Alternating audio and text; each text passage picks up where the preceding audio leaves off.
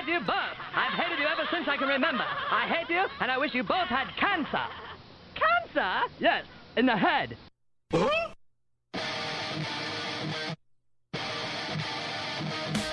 I'm as mad as hell, and I'm not going to take this anymore. Pay no attention to that man behind the curtain. Are you telling me you built a time machine out of a DeLorean? This is the Stupid Cancer Show. Uh-oh. Sounds like somebody's got a case of the Mondays.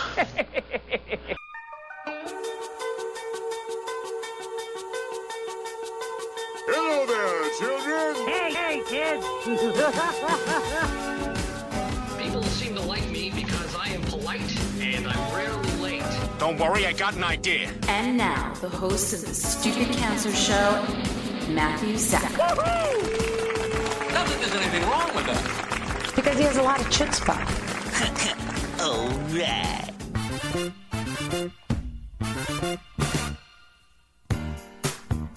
Hello and welcome to episode 359 of the Stupid Cancer Show, kicking off season 17.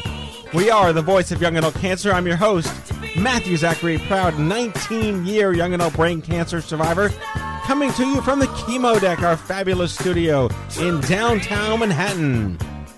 Broadcasting since 2007, the Stupid Cancer Show is a production of Stupid Cancer, the largest charity comprehensively addressing young adult cancer online at stupidcancer.org.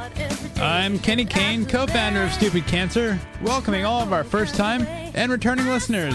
Never miss an episode by subscribing to the podcast on iTunes and follow us on SoundCloud. It is not okay that 72,000 young adults are diagnosed with cancer every single year. That's one every 8 minutes. So, got cancer under 40? Sucks, huh? Time to get busy living, folks, because the Stupid Cancer Show is changing the world, one chemo infusion at a time. And tonight's show is no exception. Have some empathy. Most people struggle to find the right words when someone is facing a serious medical issue. Enter Emily McDowell, young adult survivor, creator and founder of Emily McDowell Studios, and the genius, and I do mean genius, behind the Cancer Empathy Cards. She created her own now famous empathy cards in response to the loneliness and isolation she felt when many of her close friends and family just disappeared because they didn't know what to say, what to do, or they just only were train wrecks without realizing it. Tonight in Survivor Spotlight, we're going to welcome young adult survivor and conqueror of the 7 wonders of the world, Megan Sullivan. And with that, here we go. Mallory, Kenny, Sean. Hello. Welcome back after our summer respite, season 17. Woo! Pretty amazing. Hello. Been a summer. I know. I would say that you probably all had interesting summers, but I'm going to say Sean had the most interesting summer because he went to go see Banksy's Dismaland in the UK. It was very dismal. I'm sure it was. He's not known for being pleasant. It was really cool. I mean, you see a lot of what it is in the photos, but being there was quite an experience. How does one go about building this? It must have cost millions of dollars to build. Who paid for it? I actually have no idea. I should be looking into that, but it was an old seaside resort town called Weston-super-Mare on the west coast of the UK. And it was a place called the Tropicana. It was like an old seawater swimming pool, I believe. Okay. So he used to go there as a kid, Banksy, and just grew up, and it was abandoned, and he converted it to this. I mean, I would imagine you need like permission to do that. Oh, you must have gotten some kind of, hey, guys, I'm doing this. World's most famous street artist comes to you and says, I want to turn this into a theme park. Yeah. They'll do it. I saw the line from your social feed. Like, huge line, right? Yeah. A queue, as they call it. The queue. I'm sorry, you European people. That's right.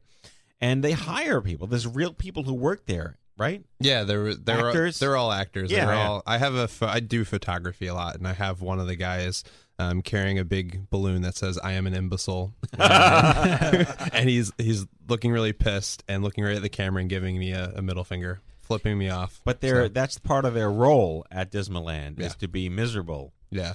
Is there any legal repercussions for that, or No, I think there is creative. There were a few articles on that in terms of Michael Eisner. Did he visit Michael? the small print on all their materials were funny. It was like no weapons, no et cetera, and no legal representatives of the Walt Disney Company.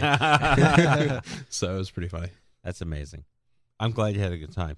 Yeah, it was fun. Hey, Mallory, you have a dog. Yeah. Yes. That was your summer win. Yeah, she's still around. She's still hanging out. She's visiting with family at the moment, so all that fun stuff. And you're going to be a resident of Brooklyn soon. No, I'm no longer a resident of Queens. Right. No, I'm actually going to be a resident of Manhattan. Staten Island. Oh, wait. We swapped. Wait a minute. I went from Manhattan to Brooklyn. And you went from Brooklyn to Manhattan. Yes, I will be... How did that happen? I will be hopefully occupying Washington Heights. That's a good area. Yeah, it's What's exciting. that, like 166th or 175th or something? 171st. Okay, it was close. So in the up middle there. Yeah. I could walk the GW Bridge if I so chose. That's like Columbia. You're in good hands there. Yeah, I'm 3 blocks from Columbia. I feel super safe about that. And the actually. A's there comes right down. Yeah, good the for you. The A, the C, the 1, all the good stuff. Good and for it's you. the biggest New York City apartment that ever existed. Really? Or at least that I've ever heard of. At like 1,000 square feet. It's not the size of your chair? The kitchen is bigger than my last bedroom. Wow. It's great. Well, there you go. It's good times. Mr. Kane, what are you up to? Besides being clean-shaven and with a pomp haircut. Living my dismal life of bemusement. Well done. Yes. I hear your rumors are you're already planning the road trip for next spring. Since you told me to, yes. The rumors are true.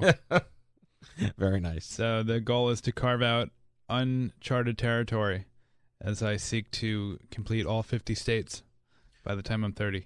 Well, we got a couple of top-of-the-show announcements before we kick off. You want to tell us about the fancy new thing that you created with the news feed or whatever? Well, it stems out of our ability to curate content. I've always had a dream that we would somehow send this out to the masses, and we have done just that. You can go to news with S. Like plural. Instead of new. .stupidcancer.org and see what we are up to and reading and get some insider information. And it's not Gawker for Cancer, but I just said that. So make of it what you want. Yes. No, it's very cool. And upcoming very soon, 2 weeks, 3 weeks, OMG East here in New York City. 12 days away. What, 12 days away? 12 OMG days East away. in New York City. And OMG West registration launches very soon, too.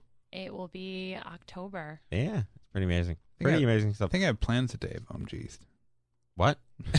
Kenny's going to be away.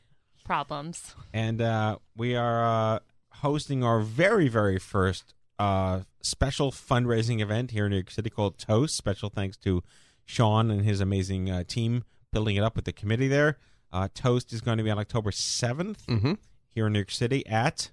It's at the Chester Meatpacking District. And if you want to learn more, make a donation or attend, the website is... toast.stupidcancer.org. So Toast with us on October 7th. Really big news. And finally, Instapeer is reached 1,700 beta users in our public phase right now. It's very exciting. We're having about 20,000 people chatting with each other every single week, which is pretty fascinating to think what's happening there. So if you have not yet downloaded it, we worked out most of the bugs. It's for Android, iPad, iPhone. You can get it in your App Store.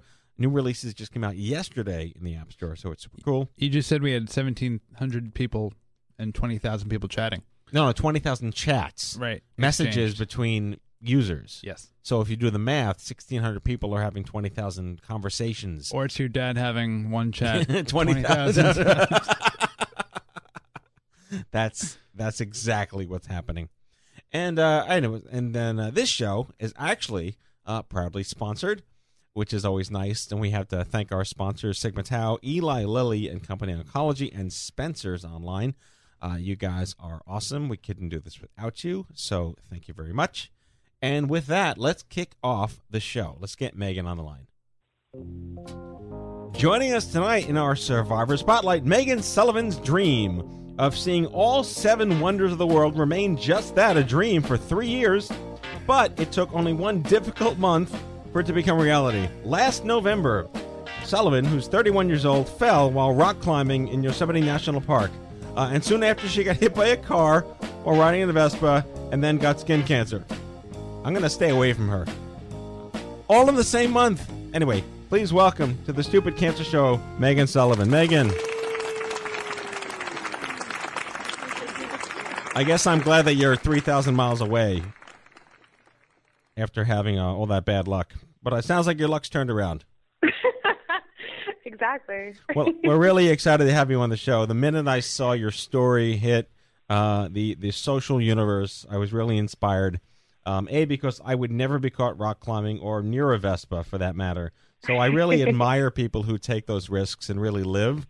So before we get to your story, have you always been sort of adventure-seeking? Was that sort of in your DNA? Yes and no. I think it's been more recent in the last 4 or 5 years. I got out of a relationship, kind of a long-term relationship, and I think it was one of those things where you kind of go to the extreme a little bit, and that's where I got really into rock climbing. So I kind of escaped to Yosemite every weekend just because I didn't really know how to date. So I'd rather not go out on a date and just go and climb rocks. So I did that for a good 4 years. I kind of wonder how that would look on eHarmony, but then again, I've been married for 10 years, so... I didn't even want to know. I don't even mess with that stuff, so, yeah. So I guess I have to ask, have you seen the Reese Witherspoon movie Wild? Yes, I've heard of it, and a lot of people gave me the link to that. And, I still actually, I think I watched a few minutes on a plane, but I fell asleep. But I do need to watch that movie. I mean, I don't want to compare apples to apples, but it's the story of a woman with a bad marriage, and she decides to just go off on her own with a giant backpack with no experience crossing the country with, sandals. So yeah, exactly. It's an electric performance, though, but I couldn't help but think of that. So you really, I commend you for choosing. We use the expression "get busy living" here, but you were doing that long before you got diagnosed. But then you fell. Obviously, that's got to be. Again, I'm not an athlete per se in any way, shape, or form. But if you're an avid rock climber and you fall, is that like an emotional thing? Yeah, I think in this case, there was a lot going on because, I mean, rock climbing, you accept the risks. You know you're going to fall, especially aid climbing. But usually it's pretty safe. And what happened in this climb is I had been training for the climbing El Cap in Yosemite Valley for about 3 years. It was kind of that goal. It's very similar to training for a marathon, really. And I got to a point where I was kind of testing my luck a little too far because I had I ran out the route, meaning that I placed very minimal gear. And I got to a certain point where I knew I was falling, didn't think it was going to be a big deal because a piece of gear should have caught me about 2 or 3 feet later. And then, of course, that piece flew on me. And then I had run out the route so far that I ended up falling about 50 feet. Oh, wow. And that's not normal. And yeah. A lot of people actually don't survive falls like that. And it was just, I was very thankful that I didn't hit any ledge. It was a clean fall. My climbing partner, I think, was more shocked and he didn't sleep for a few nights after that, just having to witness that.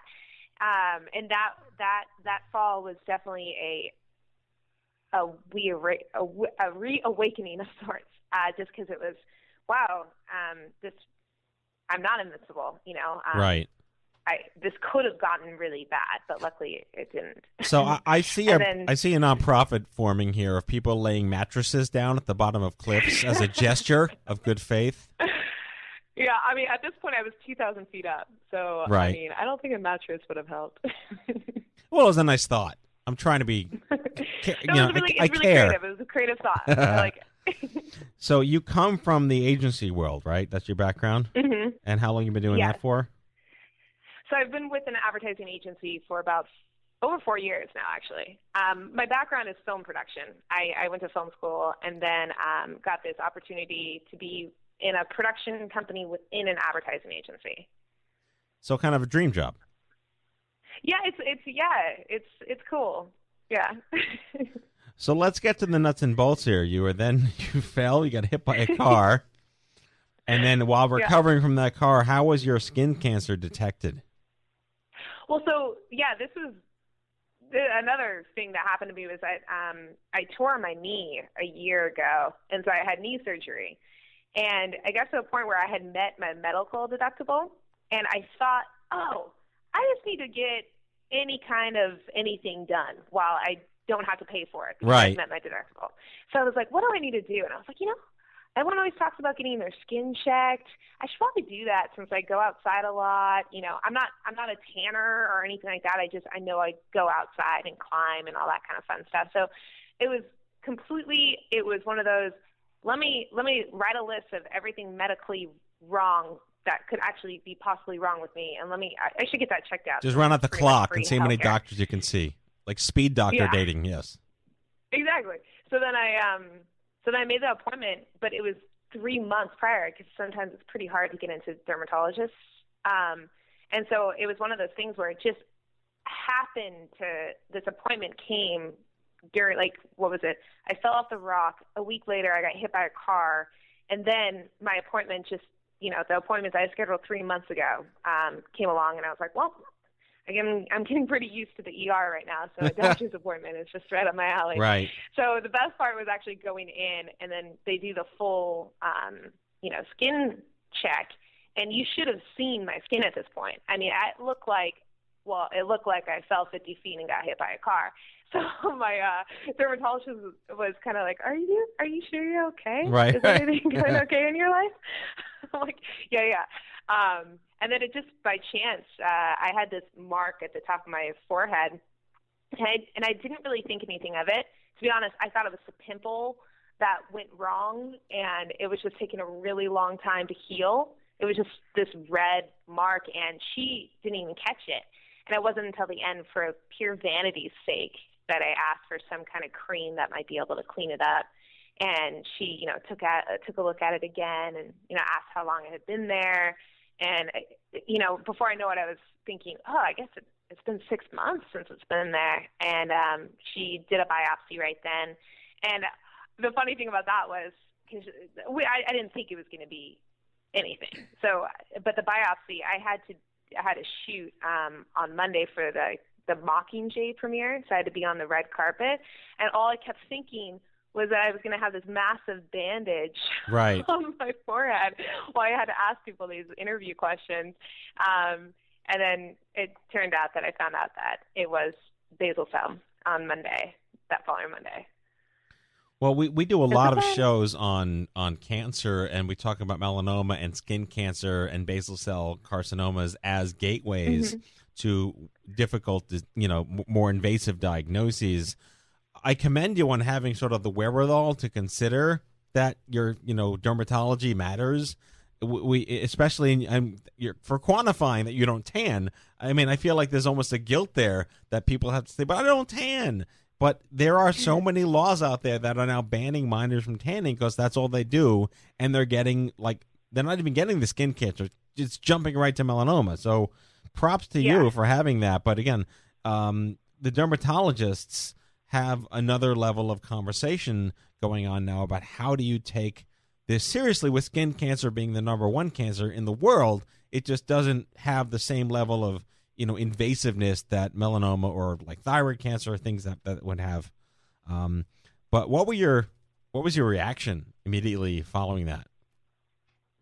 Immediately, I was pretty much in shock because it was a situation where I was on set, so I was at work and I was just having to go down to hair and makeup in 15 minutes, and I got this call. And again, you get the call and you think, wait. You think it's just going to be like, oh, okay, we got your results, everything's cool. And then, it was it is cancer. We need to schedule an appointment immediately to get it surgically removed. And it's that, wait, what? Right. No, this doesn't happen to me.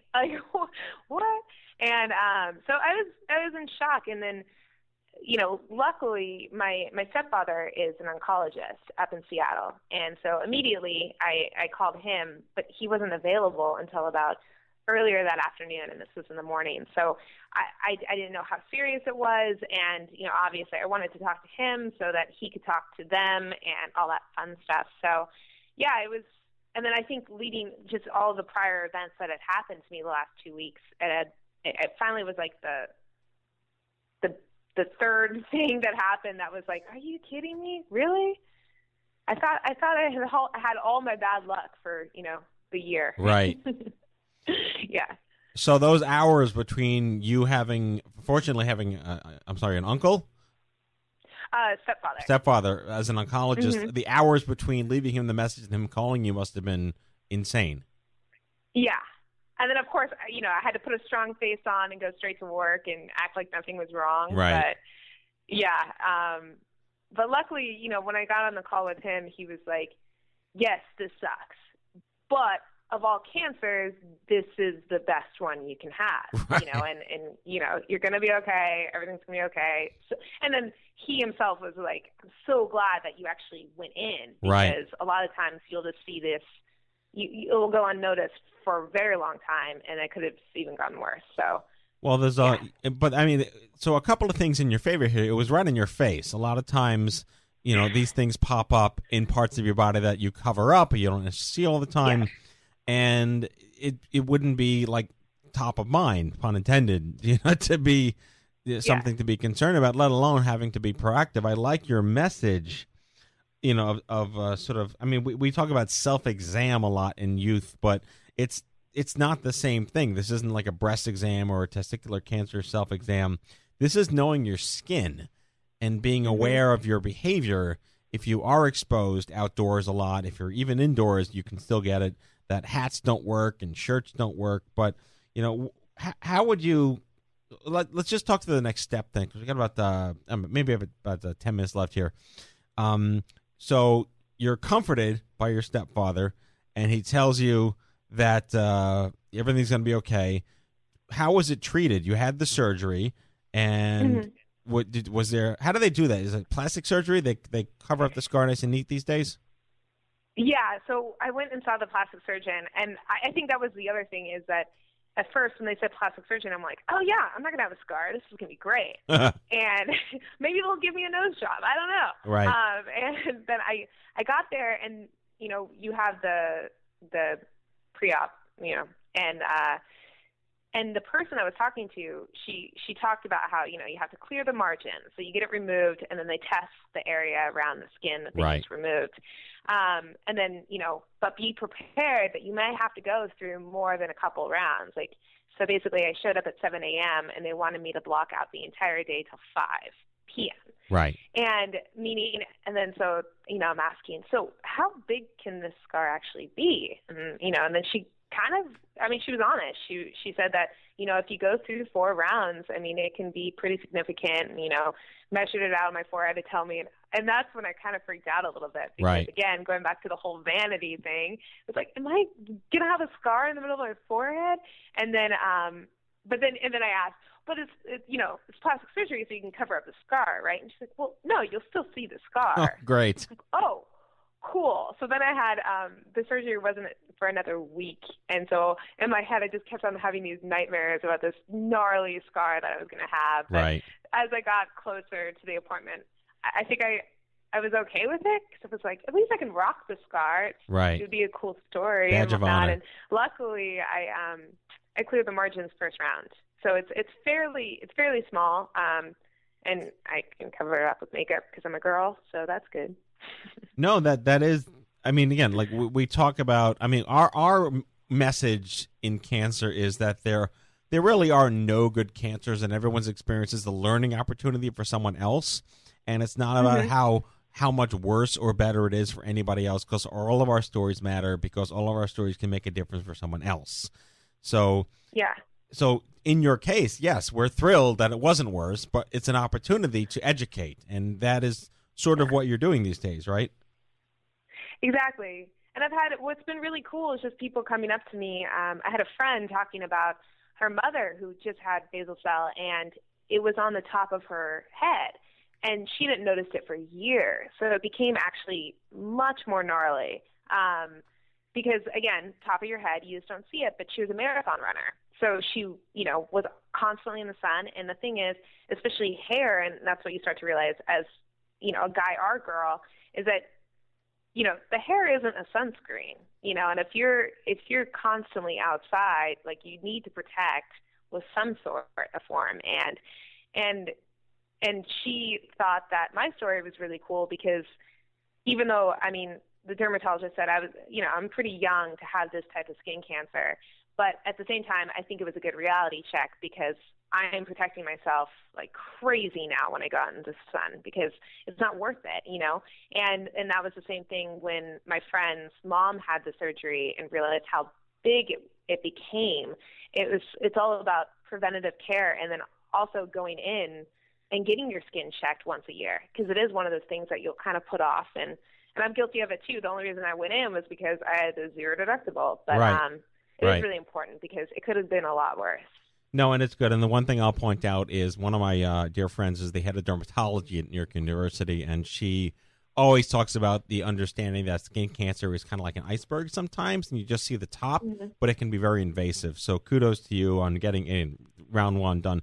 So in our 2 minutes left, where are you at these days? And I love your hashtag is live more now, clearly, and your goal to do the 7 wonders of the world. Yeah.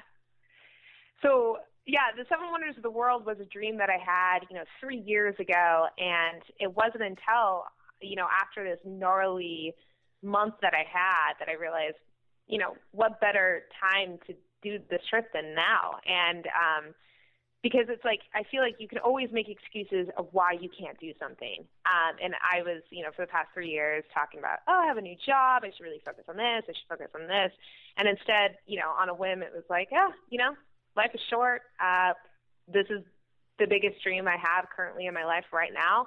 I'm going to do it. And that was the whole 7 Wonders thing. And currently, I have this whole concept of, living more now because the thing is that we really only have this one life, not to sound like a public service announcement here, but it is true. And you choose every day how you want to live that.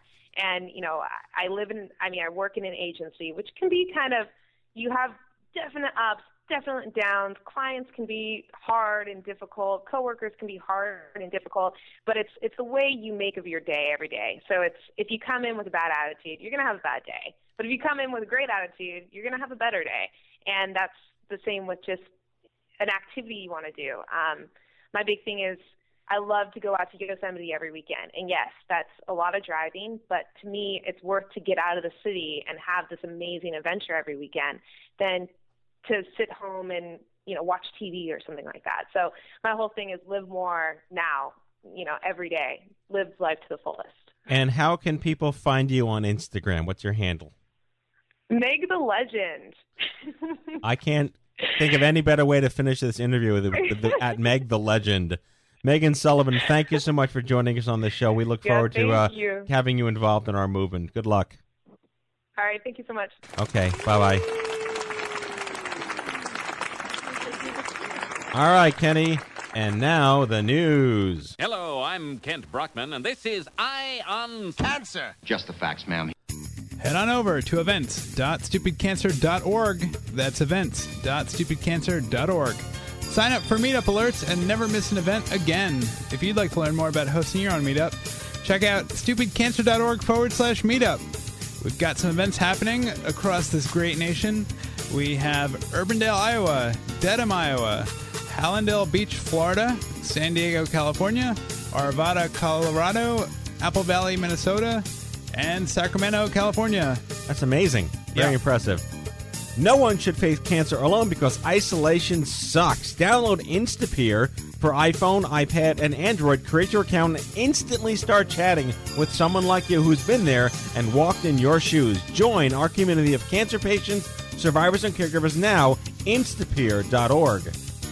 We launch a newsfeed weekly email on our site, news.stupidcancer.org. Check out what we're reading 24/7 and don't miss a beat. Subscribe at news, plural, .stupidcancer.org.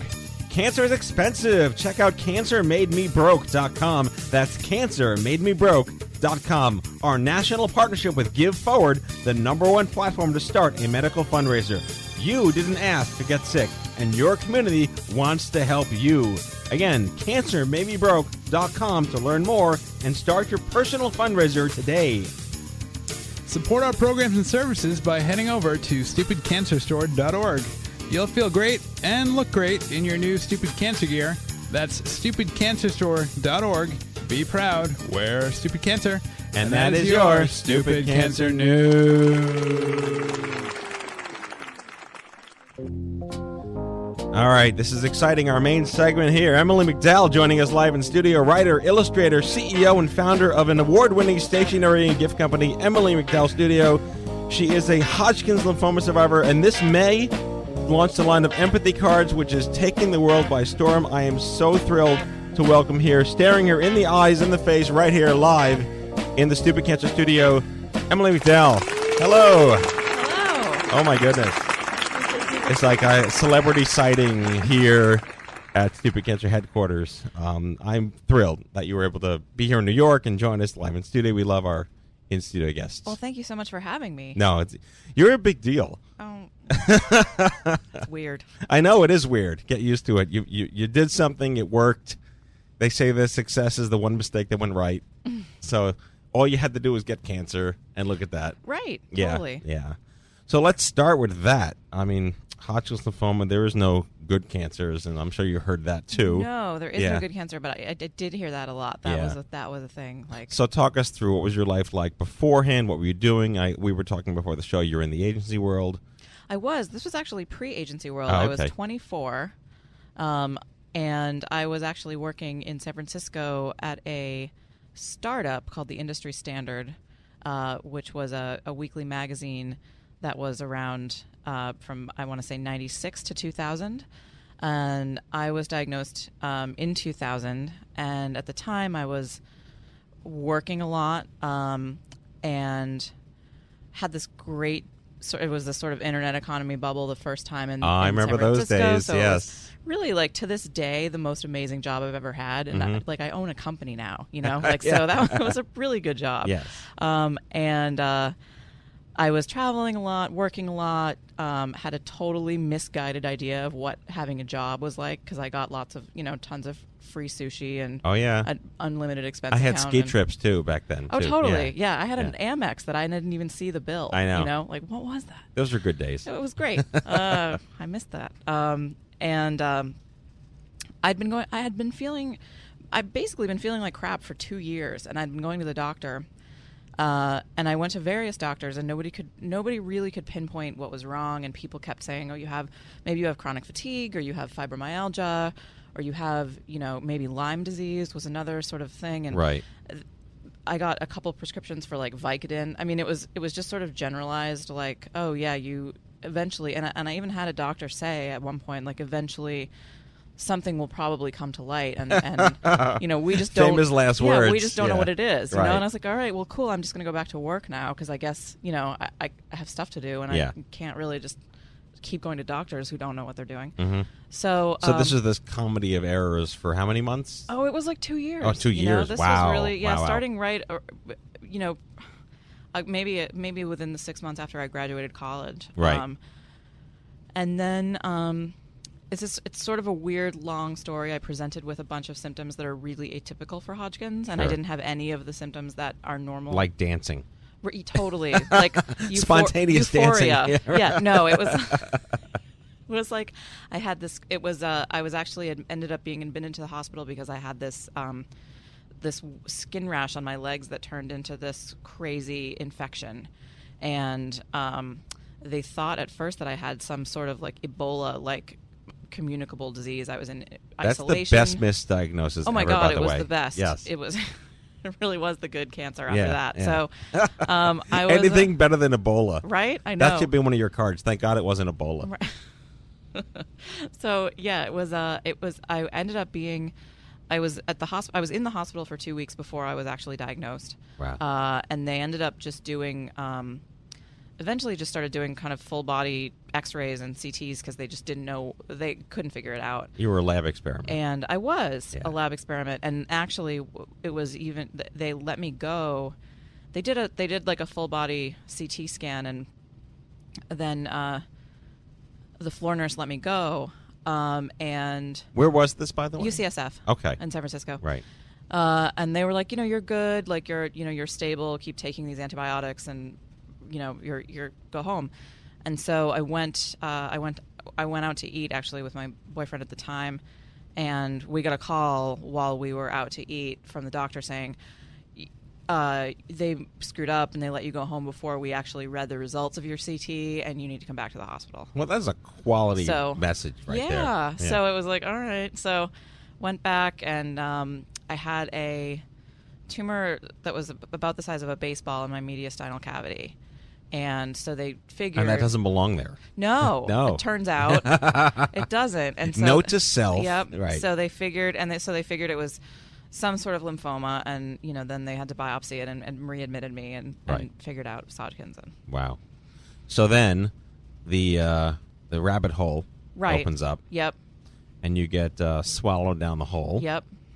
And can you talk us through what the next couple of weeks looked like for you? Oh my God, yeah. Well, it was. I mean, this was 15 years ago, so it's not exactly fresh in my memory. But I do. I mean, of course, it's a couple of weeks that don't ever forget. Right. Because you just you suddenly feel like an alien who's been put, in or a person put into an alien planet. I guess is kind of how I felt like. All of a sudden, nothing in my life resembled anything from the previous day. Yep. And so it was like, well, and I was also, this infection that I had, I was really sick. I mean, I didn't wear shoes for 7 months because this infection on my feet, it was gross, and it sort of opened up, and it was a bad scene. Thank God Instagram didn't exist back then. Right? It was a bad. Yeah. I was like an exhibit at the National Dermatology Conference at the Grand Rounds. Wow, because it was so weird. And I'm thinking, I have in my mind like that 1918 surgical, atrium of them all looking down at you. No, seriously. I mean, it was crazy, and all my stuff was in a teaching hospital too. So there would be like 20 med students coming just in stare at you, and being like, "Oh my God, does that hurt?" Like asking questions. Like, it was like, "Yeah, like what do you think?" Yeah, right. Like, and it was so it was 2 weeks, and I've got these bandages up to my knees, and I'm wearing like bunny slippers because I can't wear shoes, and I'm trying. You're how old at this time? 24. Right. Okay. And I'm trying to figure out. My boyfriend and I were living in San Francisco, and it was clear, like, I wasn't going to be able to work during treatment, and it was like, there were many very lucky things about this, and one of them was that I had great health insurance. Right. And so through an employer? Through my employer. Yeah. With all that venture capital, they got me really good health insurance. Wow. Yeah. And the other thing that was very fortunate and strange was that when I was filling out my intake paperwork to become a new employee, I checked the box that said, "Do you want long-term disability insurance?" Which I don't, as a 24-year-old or why would you think that? 22 when I started there. I don't know, and I didn't even remember doing it, but I said yes, I would like, $6 taken out of my paycheck every month for this. And so I think it was 75% of my salary for that whole year that it's I was like accidental employee benefits. Totally. Yeah. And so we ended up moving. I'm from Boston originally, and the best at the time, the best Hodgkin's hospital, and it still may be in the country, was the Dana-Farber, right? Which was covered under my insurance, and so we moved. My boyfriend came with me, and we left our jobs and life in San Francisco and you moved flew east. East, yep. And then had to figure out where to live and how life was going to work. Well, everything you're talking about, like, these are difficult things to do at that age when you're well. Right. Let alone. Right. Yeah. First of all, props to your boyfriend for sticking with you at the time. I know. He was really fantastic, and we are no longer together, but we were together for 8 years and are still friends. And he he really was my main support system for the duration of my illness. I mean, he Right. took me to every doctor's appointment, every chemo, everything, and really, and there were times when I was like, will you please leave, because you're not living your life. Like, I don't necessarily want you to come with me. That's and do that like this. reverse guilt that a lot of patients feel for their... super guilty. I mean, I felt, when he had decided, I'm going to come with you, I'm going to leave San Francisco and leave this job and come with you and do this. I really was like, I don't know if I want you to do that. Right. Because I felt incredibly guilty that he would put his life on hold to be with me. I was just reading your bio here. Oh, yeah. One of the things that stuck out when Mallory was writing this yesterday was this notion of stigma and what we all face in general with cancer. But why is it so different? Why do we exist? What is Stupid Cancer about? What are you about? We're disrupting this idea of what it means to look sick, to feel sick, to act sick, and what the country and the average people don't know to do when they think they want to be, gregarious or somewhat sensitive. And I just love that you were called Sir at Starbucks. Oh, yeah. You have to tell that story. I'm sure. Did it happen more than once? First. Oh, it happened constantly. It happened constantly, and it was just like, because there was a Starbucks, of course, because we live in America, and there was a Starbucks every 7 feet. Yes. There was a Starbucks near where I was living, and so one of the 4 things that brought me joy was to walk down and get a coffee. And, right. But yes, the number of times that I was called Sir at that Starbucks was heavy. Yeah. Yeah. So you lost your hair. Mm-hmm. What were the other typical or atypical things that you had gone through? Did you gain weight? You lose weight? Did you weight was about the nausea? Same. Yeah, nausea was pretty bad. The only food that I ever wanted to eat for the whole 7 months that I was having chemo was McDonald's vanilla soft serve and cranberry juice. Wow. Which was not a really nutritious. No. I don't know that.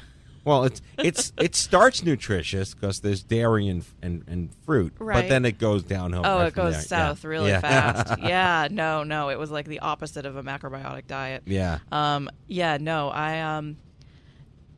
definitely had that thing where things that normally taste good taste terrible, and things that you don't. I mean, I'd never really cared about soft serve or cranberry juice prior. Just kind of the surge. Right. It was. Did you have the ABVD treatment? I did. Okay. I did. Well, it worked. Yes, it did. It did.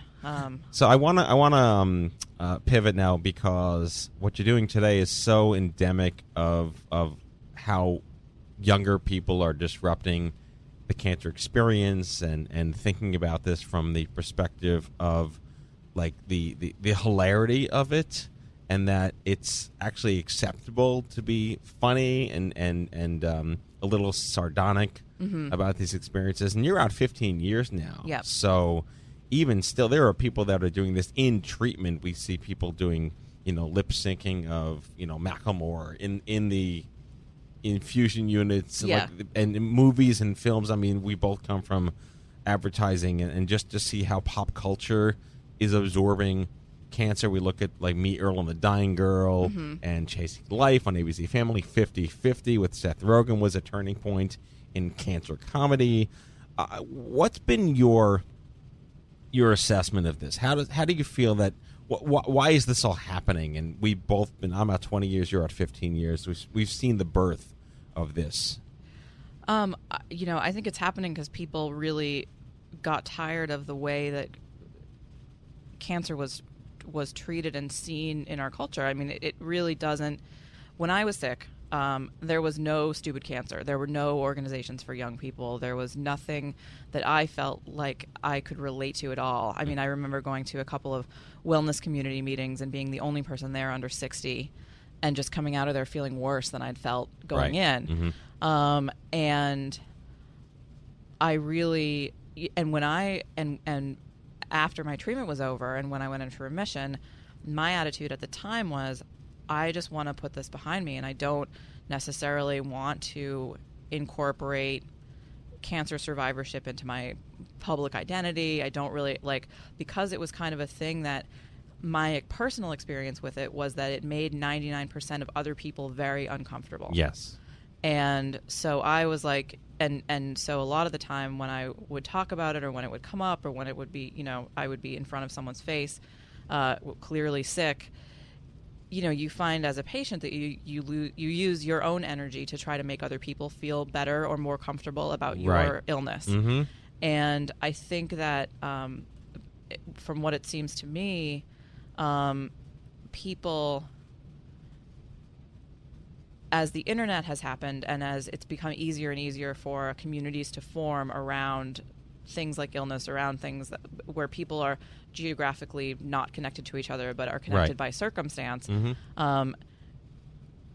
it's having these support networks and having other people to talk to and realizing, like, oh yeah, this is a universal thing. Like, this isn't just me. I'm not on an island. Right. There's No, all of these, it's okay. It's okay. Yeah. And there are so many other people who are feeling the same way that I'm feeling, and now I'm able to communicate and connect with them. Right. And I think as that's happened, it sort of opened the door to wider discussion of that in pop culture, and feeling like, oh, this is really what this is like, instead of this sort of behind closed doors, like, I don't know if we should talk about that. Right. I was diagnosed in the 90s, in 95, 96, and I hung my head in shame. I didn't talk to anybody for years about this, and it wasn't until I was able to start playing piano again, which was my career at the time before I was diagnosed, that I felt okay coming out of that closet. And even in doing that, it made people even more uncomfortable. Granted, it was around the time, 2000, 2002, 3, 4, where this wasn't a discussable thing. It was still like almost the Whisperers campaign from thousands of years ago.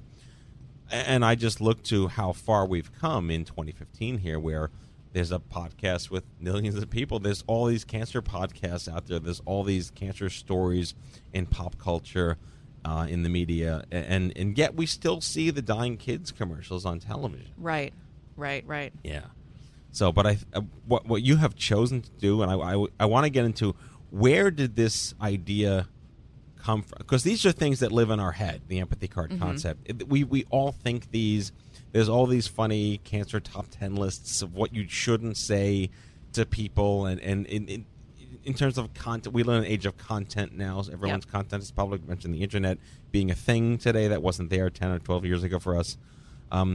What was the moment where you realized that you didn't necessarily have to be quiet about this? I mean, it's perfectly acceptable that people want to put this behind them, but now you're wearing it on your sleeve. Right. How did that transformation happen? Well, that transformation happened. I mean, there are a couple different things, different components to it. I mean, first of all is that I launched this brand, my Emily McDowell Studio, 2.5 years ago, and it started out as greeting cards, and now we're gifts too. But really, the point of it and the purpose behind it and all of the work in my brand is about telling the truth, and it's about and what I sort of said when I was starting, and that's still true, is these are cards for the relationships we have and not the relationships we wish we had. Right. And when I started this, I saw an opportunity within greeting cards specifically to do something different, and to do something that was disruptive and that was relatable, and that was not necessarily aspirational, and that reflected different kinds of relationships, like not just like, oh, I love you on Valentine's Day, but like, oh, we're kind of dating but not really dating, but I should get you something because it's Valentine's Day, so here you go. And so I had this platform and this brand, right? And But this was a natural extension of your career. Yes. So, yes, I worked in advertising for about 10 years. And so I really honed my skills in terms of learning how people think and learning how to identify a concept and an idea that is a sort of universal truth. Right. And how to translate that into something that people relate to. And in 2011 was a big turning point for me. That was the year that I quit my last full-time agency job. And it was also the year that my college roommate and a very close friend of mine was diagnosed with cancer and passed away 3 months later. And it was a big turning point for me. Is that the first time it kind of crept back up on you? Absolutely. Okay. In that, I had really put cancer very much behind me, and I didn't think about it very much. I was, of course, like scared for several years after remission and all that stuff. But in terms of my day-to-day existence, it was not cancer survivor, if you had to have me list 5 things about my identity, it would not have really made it into that top 5. It Right. was something that I had put behind me. But here, Trigger shows But up in your then- life. Right, but then Amy got sick, and and what happened was it became really clear to me. One of the things that was the hardest thing, I think probably the hardest thing for me about being sick myself, was the feelings of loneliness and isolation that happened. Of course. Feeling like nobody knew what to say, nobody knew what to do. A lot of people who'd been close to me basically bailed just because they were afraid, and they had no idea, how to handle that. And I was sort of the first person, among my friends that had been sick that anybody knew. Up until that point, I think cancer had been something that was like a grandparent, not even people's parents. We were really young, and that was really difficult. And it took a long time for me to realize that it wasn't about me, and it wasn't like, oh, people don't care about you, but it was more just that there's so much fear. Sure. People just didn't know what to do. Mhm. And so when Amy got sick, what ended up happening And how did was you know her? she was my college roommate. Okay. We went to undergrad together, one of my college roommates. And a lot of our mutual friends ended up kind of turning to me and saying, what do I say to her? And I realized, and it was really like, it seems so silly, but it was like, oh, this experience that I had, that I worked so hard to put behind me, is actually something that I could use to help other people. I mean, Right. I can be sort of a cancer translator here, in a like way that, yeah. that other people can't. And so that was like a huge, like, well, duh, of course. And so that year, I also ended up quitting my job and feeling like, there's something else that I want to do. I have no idea what it is, but Right. I don't know that The calling was upon you. Yeah, and it was, just I got to do something else here. And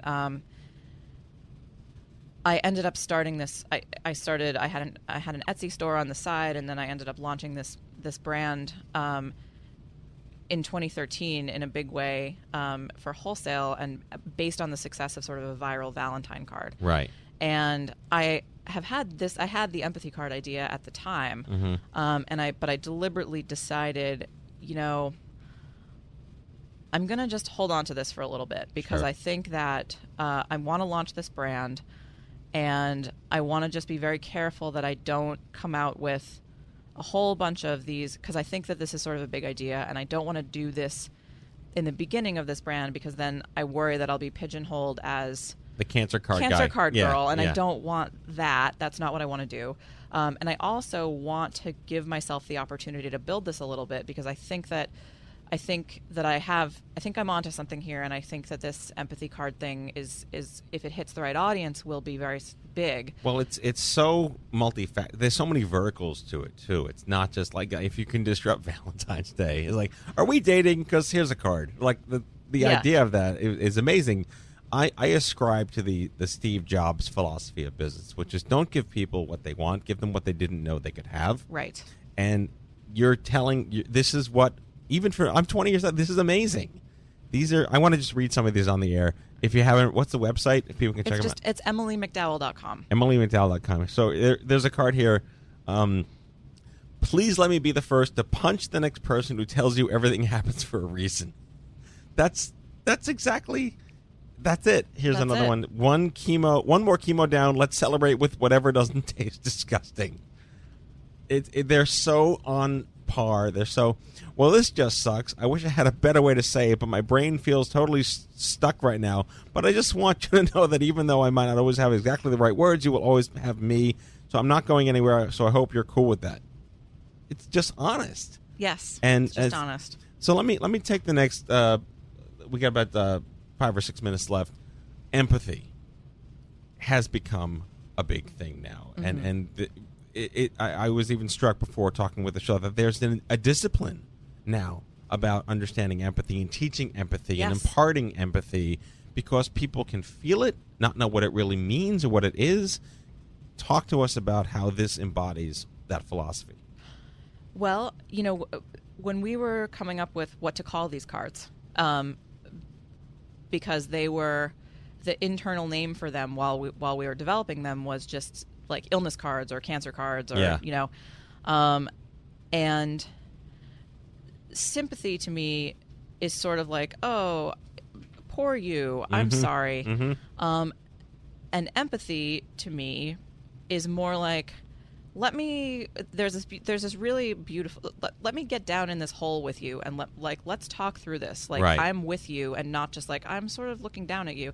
There's this really awesome Brene Brown, who is fantastic, and who has done a ton of research and written several books about shame and empathy and vulnerability. There's somebody created a cartoon that illustrates the difference between empathy and sympathy. That is, it goes along with a passage from one of her books that is so great, and it's a person, or I think it's a bear down in a hole, and sympathy is like people walking by up on the ground and like peering down into the hole and being like, I'm so sorry you're in that hole. Oh, right. That must really suck for you. Yeah. Like, okay, like bye, and just walking, and then the empathy person gets a ladder and climbs down in and sits next to the person in the hole and says, I see you here in this hole, and I am with you in this experience. And right. And one of my takeaways from this is, and again, you said it so eloquently before, it's what to say when you don't know what to say. Right. How does that manifest itself through this? Are these cards the embodiment of that? Because is it, I don't really know how to talk to you about this, but I'm here for you, but here's a card? Sometimes. Yes. Some of them are. Yes. I think that, some of them are, I think some of the ones that are more about sort of joking about like the one you just picked up. Read that one. I'm so sorry you're sick. I want you to know that I will never try to sell you on some random treatment I read about on the internet. Right. So there are a few of these that are very specific to very common experiences that people who are ill, whether it's cancer or right. whatever it is, hear all the time. And those have really resonated with people because it's someone validating their experience in life. Right. Like in this way for the first time. I mean, it's like why, like I love Amy Schumer, and it's because I feel like I'm 40 years old, and for the first time, someone on TV understands what it's like to be me. Right.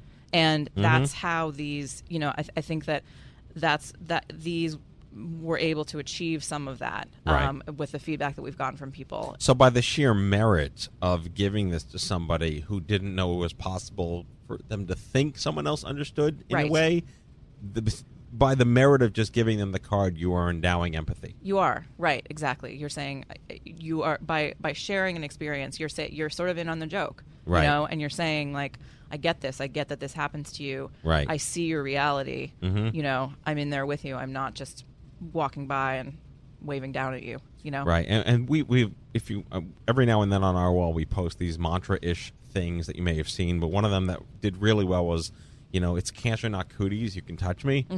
So I mean that's cancer specific, but we have many friends in like the fibromyalgia and the lupus universe. Like it's just the misunderstanding of what it means to not be, quote, normal or, right. quote, healthy, and the perceptions therein of stigma. So this has really become a big deal in the last couple. You met Robin Roberts. You've been on television. What has it meant to you as someone now 15 years out that you're helping someone just like you to know that they're not alone and that it's okay and there's a community and that the internet didn't exist when you and I were sick, but now it is enabling us to be who we need to be for others? It's been tremendously meaningful. I honestly don't even really have words to say how it feels to have, to have had these received this way and to know that, here we've had thousands of emails of personal stories of people saying how this affected them, or someone gave me this, or I gave this to my friend, and it's been just really incredible, and really sort of caused me to rethink what's possible in terms of right. in terms of how I'm looking at my own personal experience and my life, and some of the things I've been through. And so the website is EmilyMcDowell.com. The hashtag is empathy cards. right? And I checked, like, you're getting a ton of attention to the hashtag empathy cards. Nothing sums up what you're doing here. Again, this is so not about cancer specifically, but it applies to people who resonate with these messages. And it's as simple as this card just says here, there is no good card for this. I'm so sorry. And that's sometimes all you need to say when you don't know what to say. Right. So you're done good. Thank This is you. incredible stuff. What's the future like? Tell us can you share with us some plans? Sure. Well, there'll be more empathy cards. We release cards twice a year in January and May, so there'll be another round. Do you write them? Do you have a team of writers? I write them. Okay. I write and illustrate everything we do currently. Oh, so you're talented too. So, so there'll be more cards in January, and then I'm working actually with with an amazing woman named Kelsey Crow, who runs an organization in the Bay Area called Help Each Other Out, which does empathy boot camps, sort of empathy workshops, various organizations around schools, hospitals, business places. And she and I are working on a empathy book, which is basically the book version. It takes sort of the idea behind these cards of what to say when you don't know what to say. And we're creating an illustrated, fun. I mean, as much fun as you can make this topic. It sort of how-to handbook for what to do and say when someone you love is going through a tough time. It's incredible, really incredible. Well, thank you. I hope you're proud of yourself.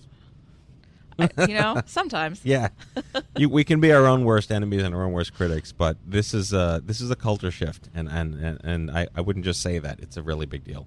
So congratulations on 15 years. Thank you. You're back in the Bay Area? No, I'm in Los Angeles actually. Oh, you're in LA. Even better. Well, we're having that big conference coming up, and we'd love to have you there. Yeah, which would be a really big deal. And I know that we are actively promoting this. These are the things to do when you don't know what to do. Empathy cards, hashtag empathy cards, EmilyMcDowell.com.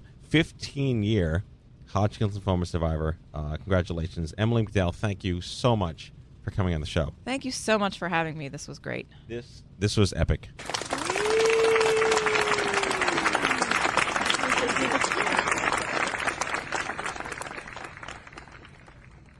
All right. And now it's time for our closing sequence. Prepare to activate. I hear there's rumors on the internets. You ever seen a grown man naked? And so, to all of you, a fond farewell. Hooray! I'm helping. You are a meathead. Oh, Magoo, you've done it again. That was so terrible, I think you gave me cancer. Okay, folks, that's our show. The 359th episode of The Stupid Cancer Show. Never miss an episode by subscribing to the podcast on iTunes and following us on SoundCloud. Broadcasting since 2007, The Stupid Cancer Show is a production of Stupid Cancer, the largest charity comprehensively addressing young adult cancer online at stupidcancer.org. Coming to you from the Chemo Deck. And on behalf of my team here at The Stupid Cancer Show, we hope you had as much fun as we did poking a stick at Stupid Cancer. Thanks for listening, and we'll see you back here next on the exciting episodes of The Stupid Cancer Show.